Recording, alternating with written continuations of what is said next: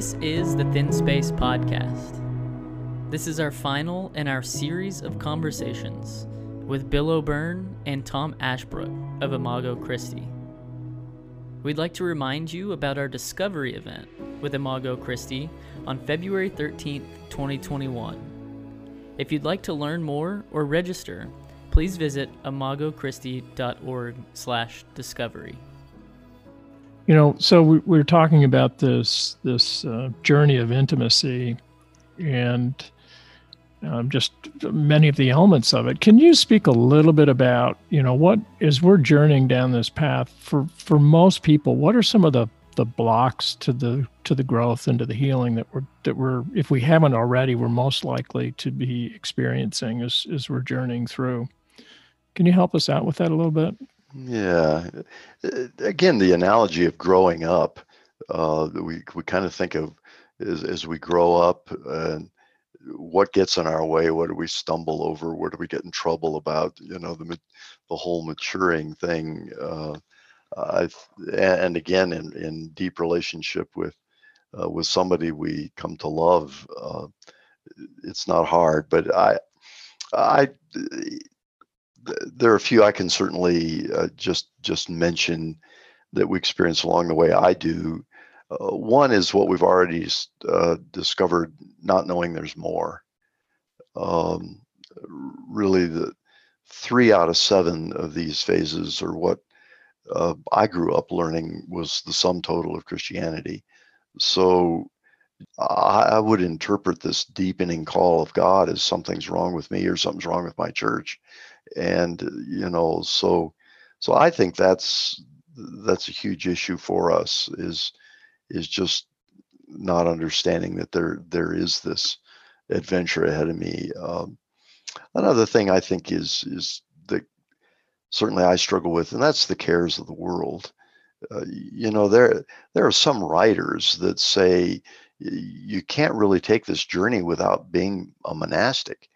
That some of these monks will say, well, we live in a monastery where we don't own anything, we don't have anything, we don't have a job other than the chores, and we find it difficult. How would it be possible for somebody who's holds down a profession in the world, they're married, their parents, so life, we tend to fill our lives up with we can talk about the cares of the world as being negative, but there's a lot of work in being a parent or a teacher or an engineer or a farmer or whatever, and earning a living and mowing the lawn, and just living life, right? And so, I think somebody wrote a book about too busy to pray.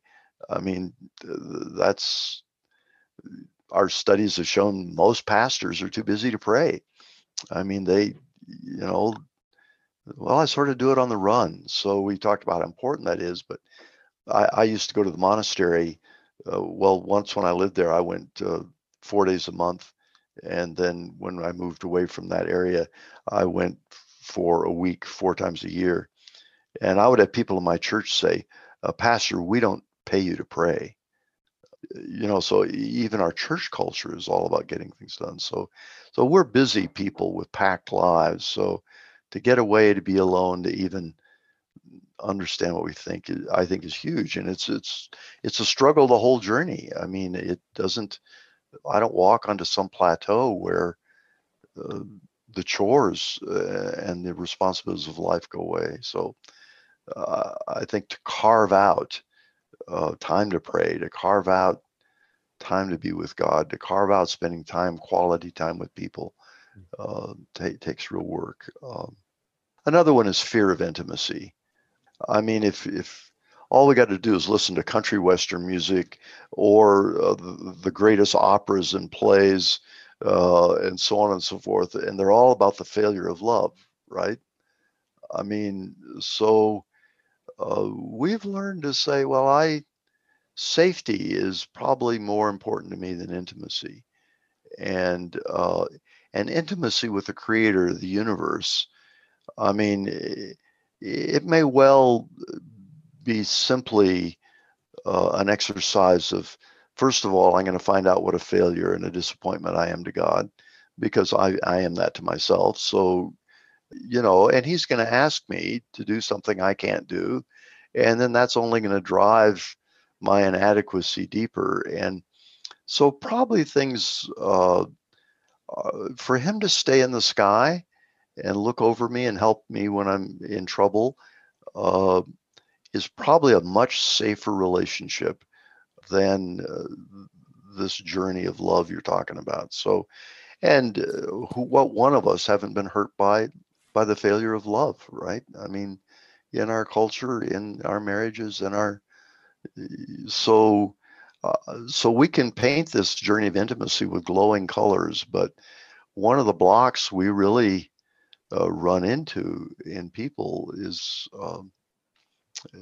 this fear of love, fear of intimacy, and with God and with one another. We ask people to imagine their longing for God. And I've been working with a person who attended one of these discoveries and did that, and immediately popped into her head was dancing with Jesus. I mean, just to some a waltz or something like that. And it's been years, and she can't imagine herself getting very close. I mean, it's so the Lord's having to heal a lot of love woundings in her life that have come out of living in an imperfect world and being an imperfect person before letting Jesus get close enough to dance is an image that she can fully embrace. Two other things that were on my list as I thought about this is false loves, and Ignatius of Loyola particularly talks about attachments. And so I learned in my growing up to cope with life by developing certain attachments to things. So it may be the approval of others, it may be excellence in my work, it may be maintaining control of my environment. And so I grew up in an environment that was very out of control as a child. So the last thing I want is chaos. And being caught up in the winds of the Holy Spirit feels a lot like chaos. I'm clueless. I don't like being clueless. And so to let go of the things that I depend upon instead of God. And that's part of the wonder of growth. God lovingly shows us things. Well, do you want my way, or do you want attaboys of the people around you? And I think and that's growing up, right? I mean, part of growing up is individuating, right? Becoming myself and learning, discovering who I am, and discovering that in relationship to God. So it's the control issue is huge. I mean, we've got books and books on centering prayer, on how to control a contemplative time with God. I mean, it just, and we love that stuff because I know what I'm going to do. I know what God's expecting to do. I'm going to do it for so long, and then I'm going to leave. And so our whole needs for control are huge. And of course, Jesus is Lord, right? I mean, it's the opposite of, but we grow up in a culture which teaches us that's the only place that's safe, is if I'm in control here. So I think these are things that, they don't just come up someplace along the journey. We talk about surrendering our life to Jesus in the first mansion. It's about, in all of these places, God brings it up, but probably comes back at more depth.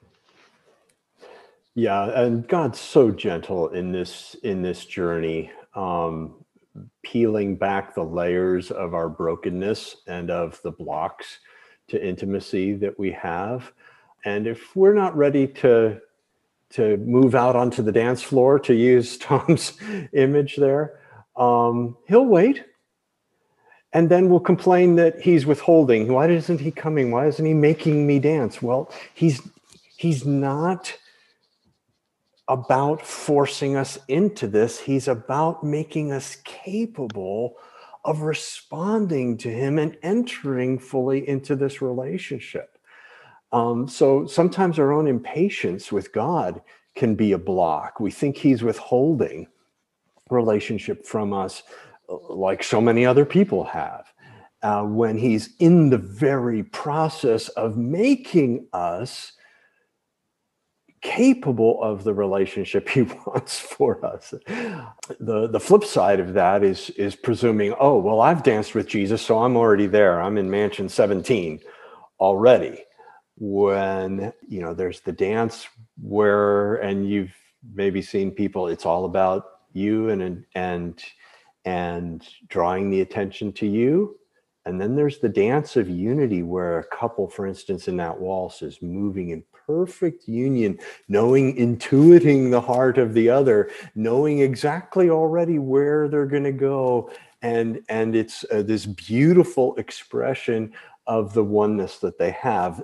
There's dancing and there's dancing, right? So there's presumption that can get in our way as well on this journey.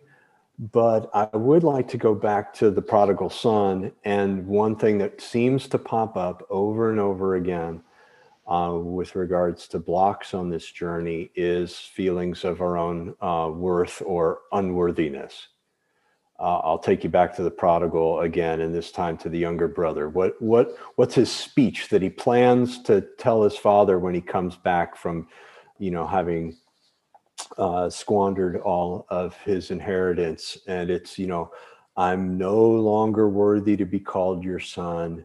Make me like one of your servants. And when he does finally make the journey home, and his father runs out to meet him and embraces him, he starts off with the speech, Father, I'm no longer worthy. And that's as far as he gets. He can't say the rest of it in the embrace of his father. His father is giving him that worth, is expressing the worth that he has in his eyes. He can't even ask to be a servant now because he is being restored to his sonship. And we've got to let God do that. If we shrink back from that embrace, we won't receive the worthiness that we feel like we lack, the worth that we do intrinsically have as beings created in his image, and then as children of faith in restored relationship with him. But we've got to step into that relationship, and we've got to let Jesus give us and make us his sons and daughters and bring us into that relationship. And so we go back right to the first and second order calling, flipping that and confusing that and thinking God's all about doing and my success and my image, or blessing me or making either my life, my business, or my ministry successful, is not what it's all about. And if and until we kind of give ourselves into the embrace of God, of course we can't journey into intimacy because we're resisting it with everything that's in us. Oh, thank you both. That is really helpful, and I suspect most of us listening can relate to many of those. And we had mentioned this in the last podcast, and I think, Bill, it was you, but in this, even knowing that we can always, so we've just shared just a few, but it's a limited list, but that we can always turn to the Lord and ask him, like, Lord, what is it that's keeping me from more intimacy with you? And And he'll show us. He may show us directly. He may show us through someone else. We just don't know how that might work. But it's important to be aware of it. I just love the way you both led us into it, because if we're not aware that these things are blocking us, then we stay in them. And it's not until the Lord brings an awareness to it that we can begin to, through His work in us, begin to move through it and closer to Him. There's another thing that we just would love to get your perspective on, and this has been something that's really been near and dear to Jody's heart. And Jody, you want to ask this next one, and just would love to get your perspective. Well, I do have a question, and this is near and dear to my heart. There seem to be a lot of young people in their 20s and 30s who are disengaging with what the church is doing right now. Do you have any words of encouragement for these younger people on the journey? So, reasons for leaving. I think what we're talking about is people that really are hungry for God, but aren't finding their hunger being met in whether it's the institutionalism of the church or its nature. And I think, part of that really can be, I want to do this myself and I want to do it my way. And this church doesn't do it my way, but I think an encouragement would be two things.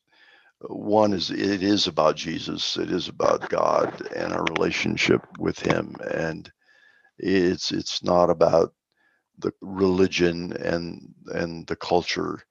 So I think that can be a focus. So I'm not going to go to church anymore, but how am I going to lean into intimacy with the Lord, and where am I going to find somebody to help me do that? And that goes to the community piece. Is maybe the misgiven idea that, well, my best worship time is riding my bike in the mountains. Well, that's a good thing. I mean, but there's more to it than that. And so as we've talked about prayer and community and so on, I think if we're going to say the traditional church isn't for me, we have to then ask the questions: where am I getting taught? Where am I getting fed? Where am I getting encouraged? Who can I talk to about where I'm feeling crummy about myself? And the things we've been discussing, which are part of the journey. And the other thing that, as Bill and I were talking about this earlier, I think we're seeing some hope for the church. There are a lot of churches that are taking both spiritual formation and mission seriously. And I think within young people today, an important value is making a difference in culture. It's not just me and God, but it is the second order calling as well. And as Bill said so beautifully earlier, that the second order calling, the making a difference in the world we live, is an overflow of what's going on inside us. It's who we are and who we are becoming that ultimately makes an impact in the world around us. And I think there are more and more churches that are paying attention to the spiritual journey and saying, people who are in love with God end up loving neighbor and even enemy in meaningful ways, and are bringing those things together. So I'm encouraged because I'm seeing churches who are being very intentional about how do we do that, and how do we encourage people in their own growth, and then really set them free to live that out, not just in the ministries of the church and joining this committee or doing that, but helping them discover the ways that, Jesus said, out of your inmost parts will flow rivers of living water. I mean, that's the missional end of that. And so what does it mean to love my neighbor? So I think we're seeing some transformation in the church here and there. And so an encouragement would be, well, just don't write off organized Christianity, but look around. I mean, and find some places maybe that where there are a community of people that want the same thing you do. They just necessarily don't want the forms that I haven't found meaningful or helpful. It begs the question of what is the church anyway? And beyond the programs to get people in the doors, to get people to cross the threshold of faith, there is more to the church. The life of the church is the life of God. The life of the church is the love of God in us. And that, to bring that into our first priority of everything that we do, is what the church at his heart is and therefore should be, right? So if you don't see that happening, as Tom said, where would you find some kindred spirits, whether it's in the church or in other churches around, or just other believers outside of church? How would you start doing that together and explore and experiment? And it's okay. You don't have to be an expert or get it right. But that's the whole point. Journey, move, try things. The podcast has given a bunch of different types of prayer exercises and things like that. Repeat that. Do that with each other. Debrief it together. Share your experience, and that is the heart of what we're talking about. We trust as a ministry that God is about restoring that in his church. He's calling his bride back to himself in exactly this way. At the same time, God is not limited to our institutional church structures. And he is, he brought Imago Christi about that way within a mission organization of all places. He's bringing together these other ministries, either spiritual formation ministries or spiritual direction training programs, but there's other intentional communities as well. Part of our mission agency is intentionally ministering to the marginalized poor, but they call themselves an order in this sense, where they need to be attending to their soul care, their spiritual life first, so that they have something to give. Now, it's still a so that, but they're trying, in being in this intentional community and ministry, they are attending to their spiritual formation as well. And I think that is very appealing for the younger generations. Can I just say it's encouraging to hear you, Tom and Bill, speak on this topic, being in my last 20 days of my 20s, the way in which you approach encouraging me with what you've said. I noticed the words you used, Bill, were explore, experience, and journey. There's a lot of room to explore and experience and journey within the church. And I've felt for a lot of my life, and I don't mean to make this a blanket statement for all people in their late 20s, early 30s, but it didn't seem like there was room to explore and experience and journey in the church. And finding that journey, having this map, knowing that there is room to explore and experience and journey, and there's a lot of room. It's a very spacious place to do those things, has been very encouraging to me in my relationship with the church on this journey. Yeah, the institution, right, may have some pretty high walls and some pretty clear distinctions of what is ministry and what isn't. But if we are the church, then the church is that place where there's room, and so Scripture talks about us being living stones, right? The church is made up of us and the space that we create for more of God in our midst. And so where we're doing that, we are embodying the church. We are realizing the church, wherever that is, whether it's inside the institutional church, whether it's despite the original church, the institutional church, or whether it's as a supplement or something I'm doing apart from those programs, but we're confident that God will use that to transform as well.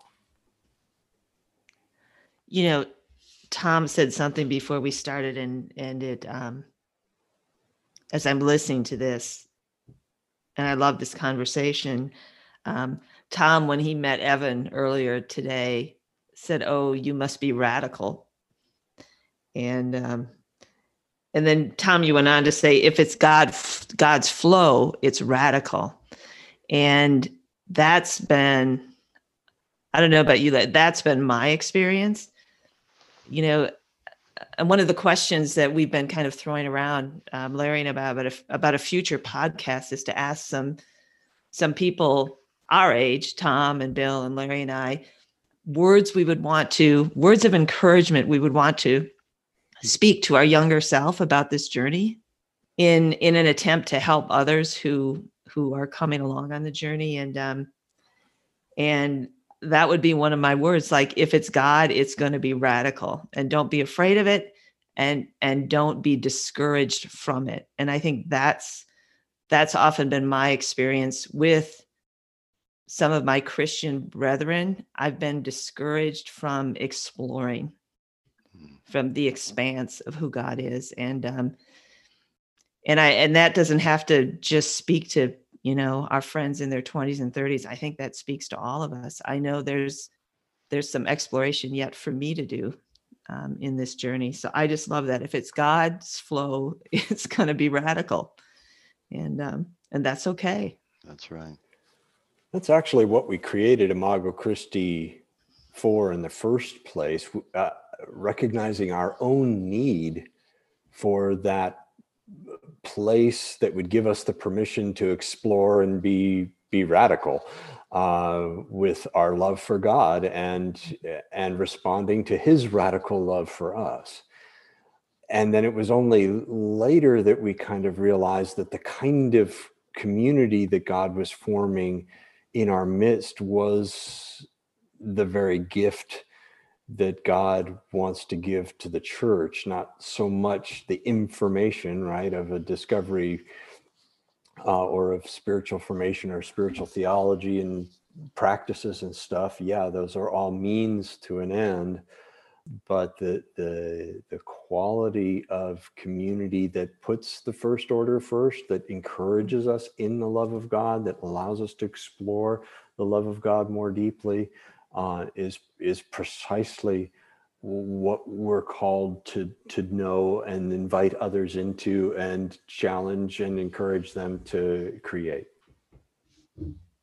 Well, this has been an incredibly rich conversation, and if I suspect many of us that are listening to this, in particular, if it's new to us, and it's kind of a some doors to the kingdom have opened wide here, and it's maybe even an excitement that there's a hope for so much more than what you could have even imagined. If that's one of us or some of us listening, the place that probably jumps up pretty quick is, well, like, how do I do this? Like, where do I go from here? So I've heard this, and it's like, wow, but where do I go next? And I know it, your Imago Christi and your ministry serves this so beautifully. And we've referred to the discovery experience that some of us within the CloudWalk community have had, and how profound it's been for us. And I just wonder if Bill, you would share a few minutes on discovery as a potential place for people to step into from this discussion. We were challenged pretty early on in the life of Imago Christi to create a resource, particularly for leaders, to discover what spiritual formation is about and what it might have to do with the ministry of the church. So that's kind of the question we started asking. And we looked around, and many of us had spiritual formation training. And I think what we came up with, and what the Lord led us to, were kind of the key components to engaging your journey. And so you can find a lot of the other seminars that will do pieces of what we have in Discovery, but Discovery pretty uniquely puts particularly 5 questions together to help you not just learn about the spiritual journey, but process it through your own experience. So we start off looking back. Where have I been on this journey? We have and each one of these questions has one or more spiritual exercises related to that, to then map out your own journey through a timeline and see God, how God not just led you, but led you to himself throughout your life. Then we look ahead, and Tom mentioned this question of longing. What kind of picture of deeper relationship is God calling you into? Maybe a dance floor, maybe eagle's wings, etc. But it's the language of your heart that you speak that means something to you, and God always enters into and speaks our language, or the other way around. He created it that way in the first place, so he knows it from the inside. So I love sailing, and man, that sense of the wind filling the sails and simultaneously lifting the boat and moving it forward, it just feels spiritual to me, and God uses that then to touch my heart and to draw me into himself. We help people find that image. Then we actually walk through the mansions and give people an opportunity to identify, or at least begin to get a perspective of where they are in the journey. That's the third question. So as to then be able to say, well, then where do we go from here? What are my next steps? And that's where we do zero in on prayer and community, and then help people make an initial plan for how am I going to offer my cooperation to God in this journey to carry me forward. So mansions that we've been talking about is one part of then the one aspect of looking at our journey as a whole, and being able to then intentionally cooperate, respond to God in this journey. Discovery walks you through each of those experientially and in community of the participants, and then provide some resources of where to go from here. One of the things, Bill, if I can add about the title of it, one of the things that we learned early on in Imago Christi that was helpful for us, and I think undergirds the discovery experience, and that's when we teach people something, it can be helpful. When God speaks to people, it's life-changing. And lots of us are preachers, teachers, we love to teach, but the discovery is designed to provide spaces where people can hear from God. So in each of these areas, for an hour session, we may teach 10 or 15 minutes in it, or, set it up. But most of it is listening to the Lord and unpacking it a little bit. And so it is designed to be a discovery of what God is saying to us in these kind of spaces and categories. So I think that's, what can make it a real meaningful experience is people can come away and say, well, Tom or Bill or the other presenters, they may have had something interesting to say, but what really happened to me was God said or showed me, or something like that. So yeah, discovering the journey you're already on, that God already has you on, leading you to himself, is much more powerful than us telling you where you should be in the journey. I think that encapsulates what this podcast is all about so beautifully as well. And I kind of wrote it down, so I may have a couple words off if you don't mind repeating it for me, Tom. It was, when we teach people, it can be helpful. When God speaks, it's transformational. Is that kind of the heart great. of what you're getting at? And I think that's also what we're trying to do with the Thin Space podcast too, is this podcast is meant to be an invitation for people to experience God and to hear from God. And as a part of that, we've asked you to lead us through a spiritual exercise here at the end of the podcast. And I think this is a great time to enter into that. So I'm going to pass this over to you and ask that you lead us through a prayer and an experience. Well, today we've been talking about how it is we embrace this amazing invitation that God gives us, where we find it in the church possibly. How do we find this walk with others? What kind of resources do we have?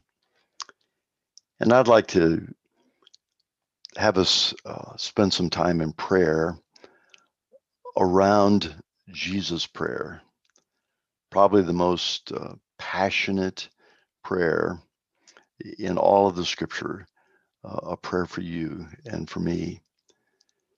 Jesus is undoubtedly in Gethsemane. This is from the Gospel of John, 17th chapter.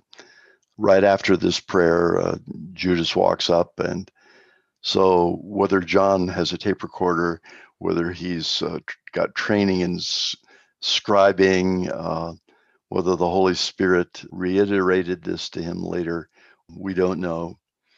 But what we do know is that as Jesus is facing the cross, the thing that he asks the Father about is you. So I'm going to read this fairly long section through, and I want you to just put down your Bibles. It's John 17:11. I'm going to start, and just listen to it and see what stands out to you. What do you hear? Then we'll pause, and I'll suggest some things that are key elements for maybe you to listen to, and then read it through again. And then I'll invite you into a time of silence and reflection.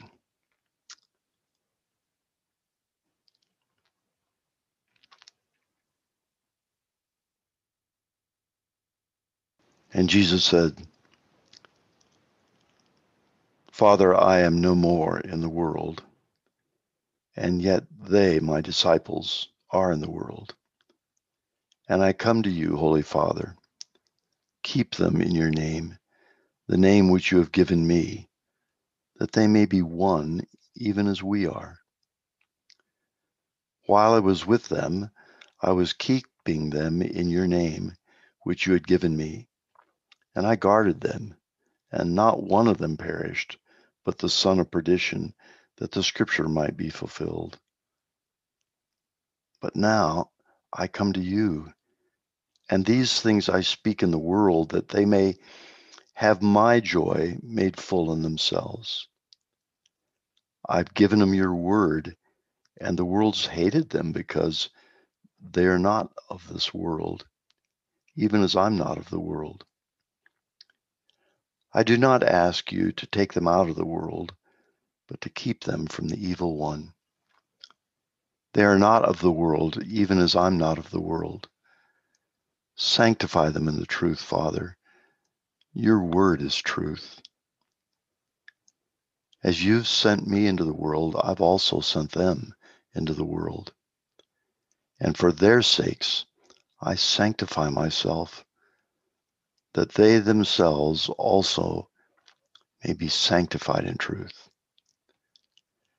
I do not ask in behalf of these alone, but for those also who believed in me through their word, that they may be all one, even as you, Father, are in me, and I in you, that they may also be in us, that the world may believe that you sent me.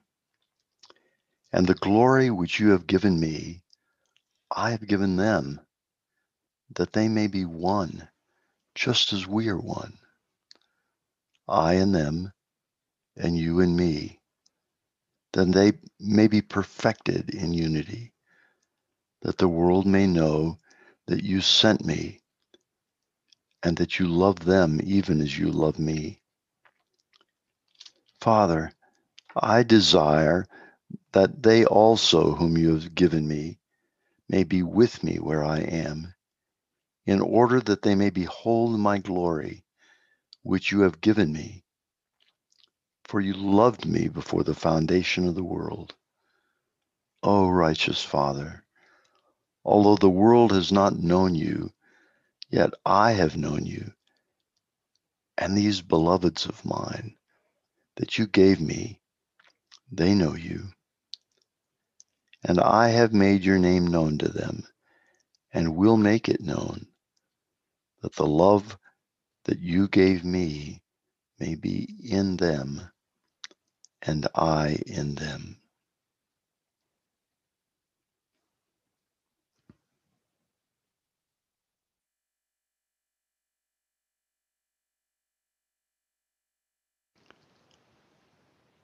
When I read the passage again, I want you to remember that Jesus kneeling in the Garden of Gethsemane, sweating drops as though they were blood, was picturing you personally.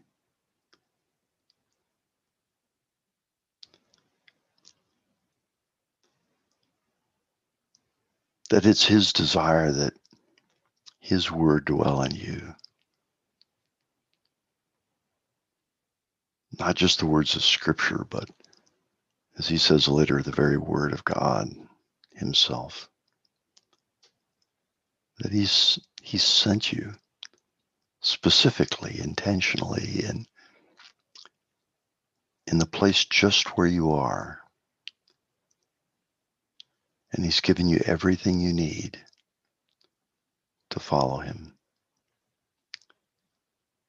He's asked the Father to enable you to join the Trinity,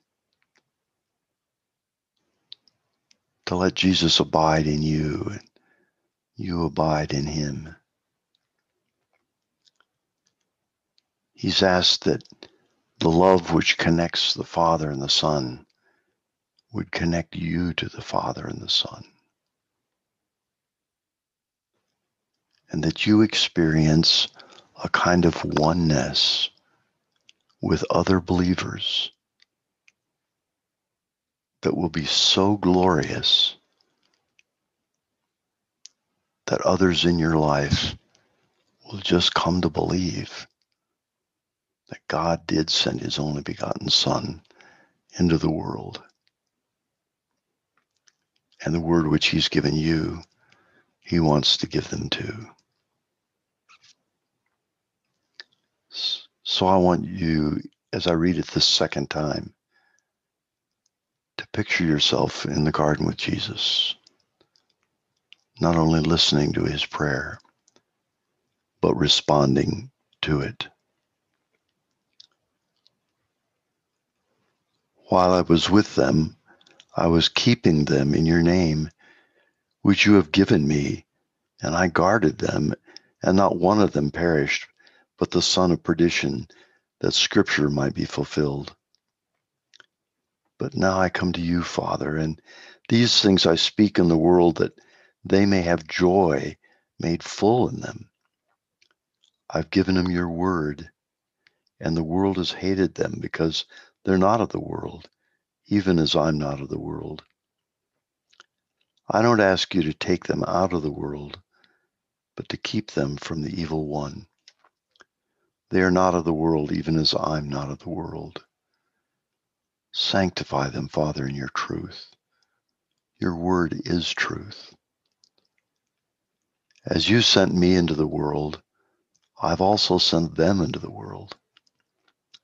And for their sakes, I sanctify myself, that they themselves also might be sanctified, made holy in truth. I don't ask just for these disciples here, but for those who believe in me through their word, that they may all be one, even as you, Father, are in me, and I in you, that they may also be in us, that the world might believe that you sent me. And the glory which you have given me, I have given them, that they may be one, just as we are, I and them, and you and me, that they may be perfected in unity, that the world may know that you did send me, and that you loved them even as you loved me. Father, I desire that they also, whom you've given me, may be with me where I am, in order that they may behold my glory, which you have given me, for you loved them before the foundation of the world. O righteous Father, although the world has not known you, yet I have known you, and these my beloveds, they know you, that you have sent to me. And I have made your name known to them, and will make it known, that the love with which you loved me may be in them, and I in them.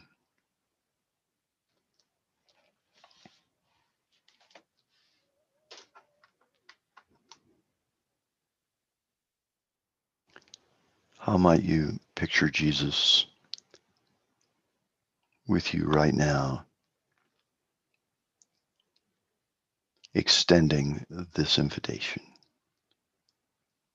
knowing that the Father has brought you to him, and he's brought many others to him as well, that he wants you to know, to become one with, and to join the Trinity together. What would it look like for you to say yes again today and fulfill the prayer of Jesus' heart, his prayer for you from the Garden of Eden?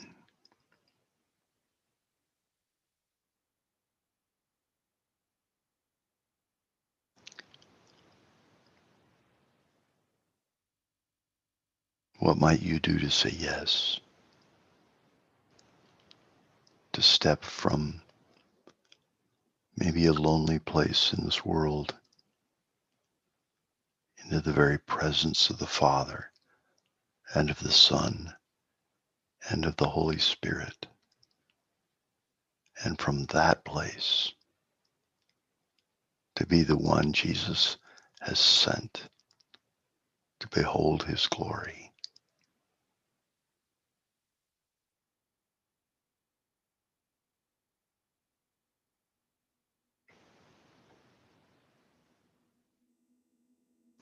Thank you, Jesus, for having a unique and a wonderful way of offering yourself to each one of us. Give us eyes to see and ears to hear and the courage to step in to your presence. Amen.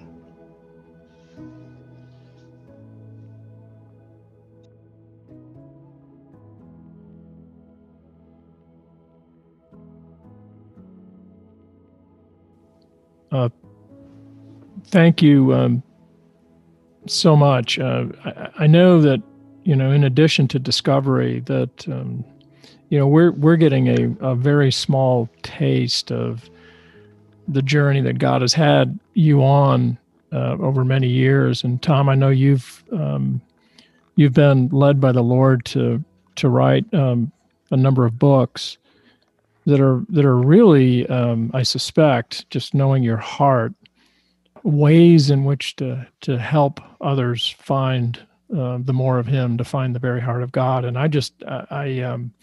we just would love to hear just a little bit about some of the key books that you've written, and just what you would like to share is just as a way to help others, and what they might be able to find in exploring some of what you've written.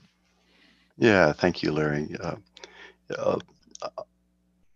the book I wrote after Mansions I Wish I Had Written First is called Presence, and it tries to explore what it means to really have Jesus present with us. And I spent about 5 years on it, and finally God said, you can't just tell people about that, you've got to show them. So it ended up a novel. But I think where it can be helpful is this idea of longing for more. Some people have come to that place, and so they can read Mansions and say, wow, yeah, that's touching something I'm feeling. The desire of presence for me is to help people get in touch with, wow, if I could have a relationship with Jesus where I really experienced him as present, uh, that would be amazing. And so that's what I tried to unpack. And so that one could be a pre-Mansions, pre-discovery, just to ignite the hunger that, gosh, maybe God isn't just up in the sky. So that's an easy read for, I maybe think possibly a seeker even, to say, well, wow, if I could have a relationship, if there's a God, and it could be something like that, that would be. So that's my passion in that one. Contagious Fire is a little, to try to connect to what we were talking about earlier, spiritual formation and mission, and the idea that the fire of God's love is in fact contagious. We're created for this loving relationship with our Creator, and so that as we become more and more alive, on fire with the love of God, that's going to result in mission. And I think there's been this divide between missional churches who have a passion to see the world come to know Jesus. I mean, who have a passion for people that, won't receive the gift of eternal life. And they can see spiritual formation as kind of a diversion, this inward journey thing. But to connect those two things together, I mean, Jesus, particularly in John, we see Jesus totally connecting the coming of the kingdom to the flow of love with him, one another together and into the world. So that tries to connect those things and give church leaders just a feel for, well, how might I go about this? Do I just introduce an electio in my board meeting, or how can I think about this creatively? Because I don't think that's an easy transition. The culture of the church is locked against everything we've been talking about today in many ways. And so I find that pastors that get excited about what we're talking about go back to their churches and either get fired or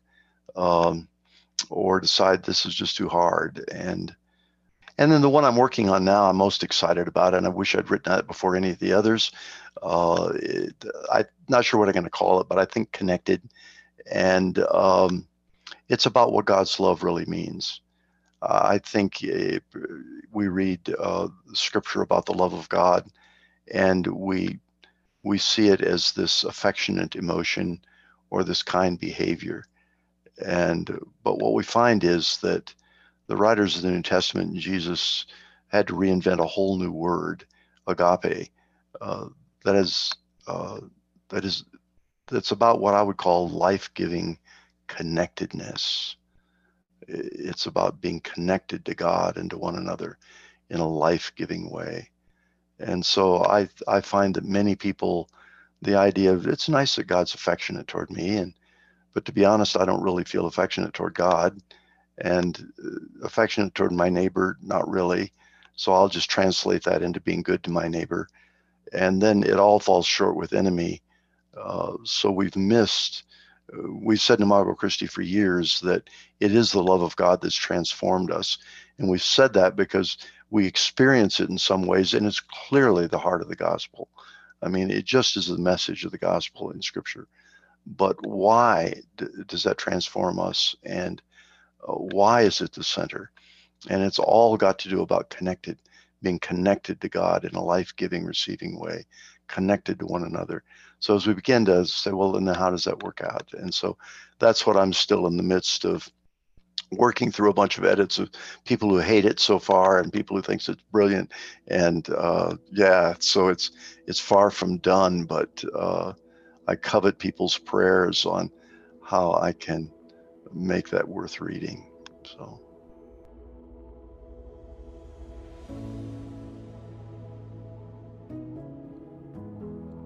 Thanks for listening to the Thin Space Podcast. This was our last episode from our conversations with Bill O'Byrne and Tom Ashbrook. Quick reminder, we are participating in a discovery event with Imago Christi on February 13th, 2021. These events help people discover the love of God in their spiritual journey and cooperate with God in their ongoing formation. If you have not signed up yet, we would love for you to do so. You can find out more information or register for the event on imagochristi.org/discovery. This podcast is made possible because of generous donors. If you'd like to support the work of this podcast with a tax-deductible donation, you can do so on our website, cloudwalk.org/give. Your generosity and devotion to God will have a lasting impact on many lives. Lasting because His work does not fade. If you are unable to support financially, you can support us in prayer and by leaving a comment and review on Apple Podcasts. Your review goes a long way in helping us reach new people with the love of God.